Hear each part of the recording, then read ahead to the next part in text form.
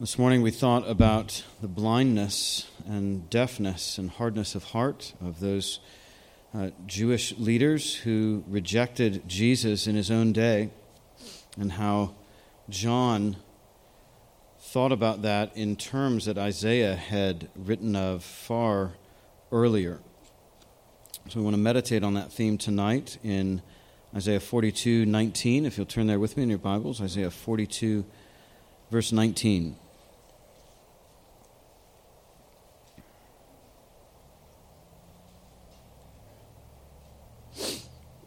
We'll read verses 18 to 20.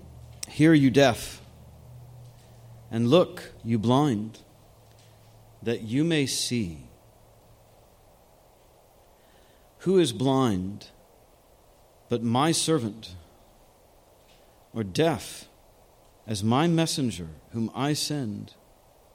Who is blind as my dedicated one, or blind as the servant of the Lord? He sees many things, but does not observe them. His ears are open, but he does not hear. I want to meditate on a few aspects of our sin and what God's servant has done about it. So first, our sin grieves our God. Our sin grieves our God. The tone of our verse is shock. It's as if God can hardly believe his own eyes. He's pointing out this sad paradox, the inconsistency between what should be and what is.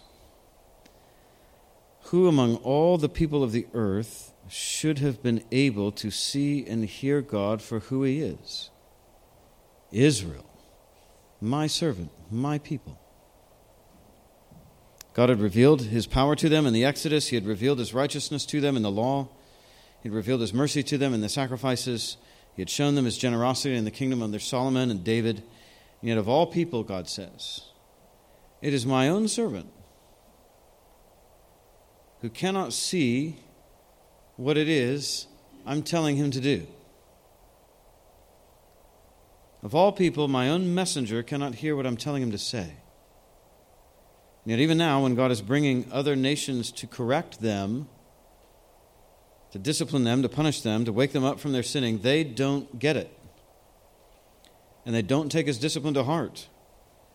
Verse 25, so he poured on them the heat of his anger and the might of his battle, set them on fire all around, but he did not understand. It burned him up, but he did not take it to heart. So God grieves the tragedy of our sin and what it does to our relationship with him. It's as if he's saying, who is this servant that can't hear his master?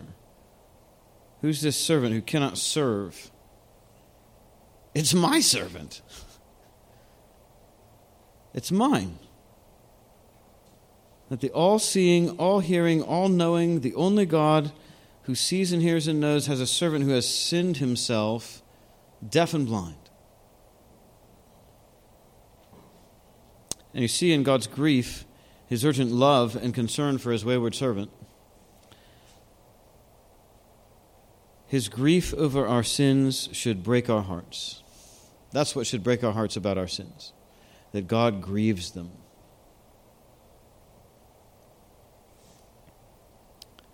I mean, we look at this and we think, yeah, this is awful. Israel, of all people, should have known.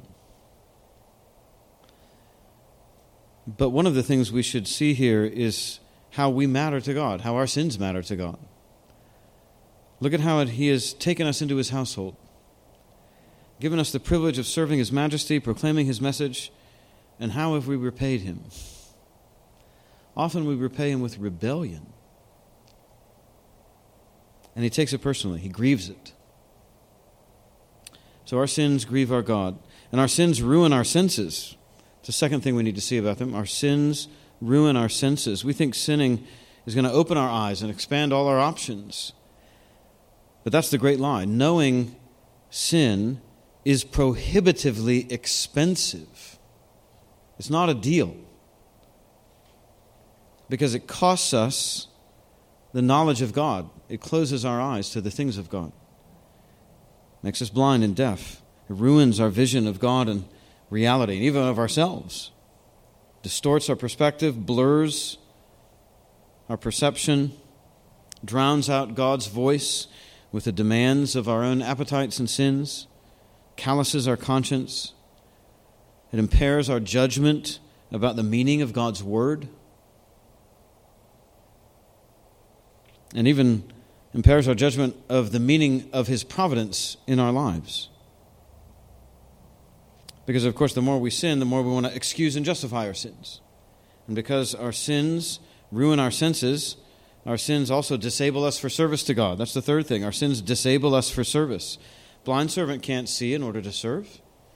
Deaf messenger can't hear in order to relay the message. It's a contradiction in terms. So what is God to do with a blind servant, a deaf messenger? Well, in this case, He has to send a better servant. A servant that does see, a servant that will hear. And that servant is going to atone for our sins and restore our senses to us so that we can serve our God again with obedience and diligence. God's servant atones for our sins. It's the fourth thing we need to see here. God's servant atones for our sins. Exile alone was not going to be able to fix what was wrong with Israel. Exile doesn't fix blindness. More law is not the solution to the sin of God's servants. He has to send a better servant. So He sent His own Son, and His Son kept Himself sinless. His Son only did what He saw His Father doing, only said what He heard His Father saying, and His sinless servant Son suffered the penalty for our sins, which was God's own righteous and judicial anger, and that sacrifice covered our guilt. And when Jesus rose from the dead, He rose to new life, and so we who trust Him live in His new life now. And He lives His new life in us, and that new life is what restores our senses for God's service by sending His Spirit into our hearts to give us new eyes to see and new ears to hear, new hearts to understand and obey Him. So our sins grieve our God, our sins ruin our senses, our sins disable us for service.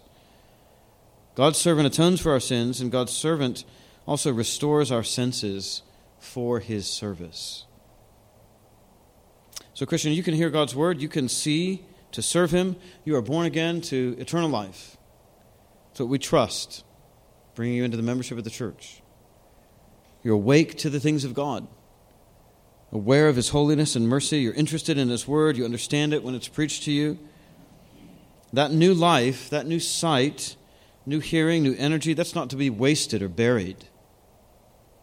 It's to be used. You are forgiven in order to forgive others. You are loved in order to love others. You see in order to serve. You hear in order to speak. You live in order to lay down your life for the eternal good of others. The local church is the place God wants us to use as the base of operations for doing the one another's of the Christian life, for serving and speaking in ways that build up other Christians, in ways that call non-Christians to trust in Jesus. That's what God intends for us together. That's your calling together with us. It's our calling to be a corporate servant of God in the mold of Jesus as a church. And now it's our calling to call other deaf and blind sinners to see and hear. God's been so patient in calling us while we were deaf.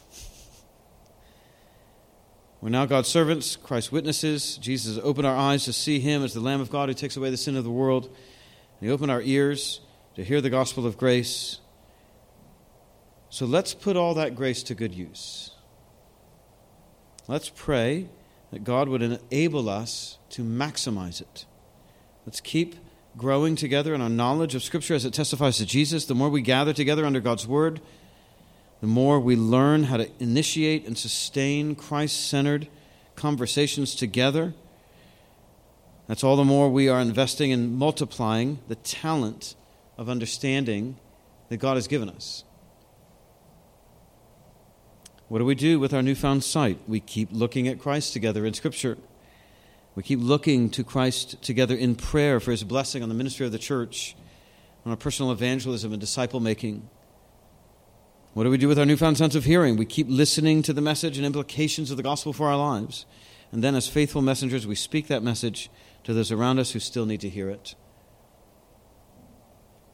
So God has healed our blindness and deafness to Him. The great danger now is to neglect or misuse our newfound senses. And that would be a shame. That would be a waste. Friends, God will hold us accountable for what we do with the spiritual senses He has restored to us.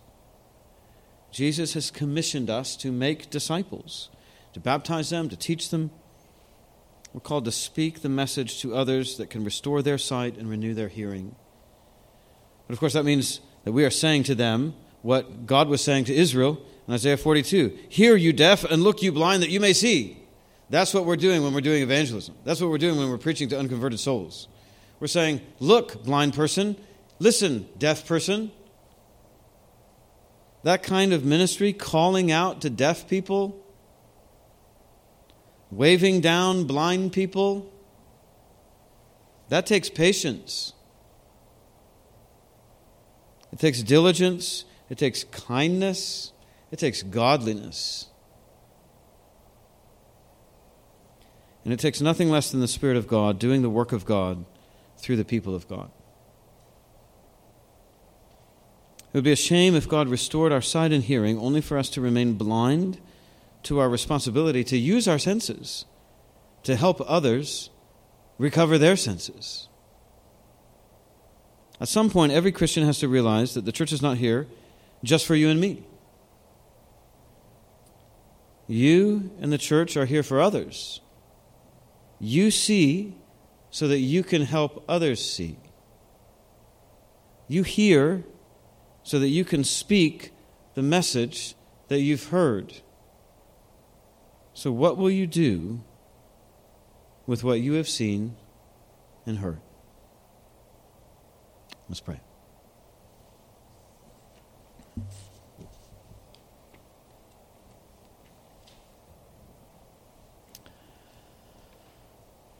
Father, we confess that we have often overlooked and misused or squandered opportunities to speak your gospel to people who need to hear it. We have not always made ourselves available for relationship and friendship with people who are still considering the claims of Christ or who are still rejecting them. So we pray, make us better stewards of the sight and hearing that you have given us. Help us to use our sight to testify to what we have seen. Help us to use these senses that you have given us to help other people recover their sensibilities to your truth and to your love. For Jesus' sake we pray. Amen.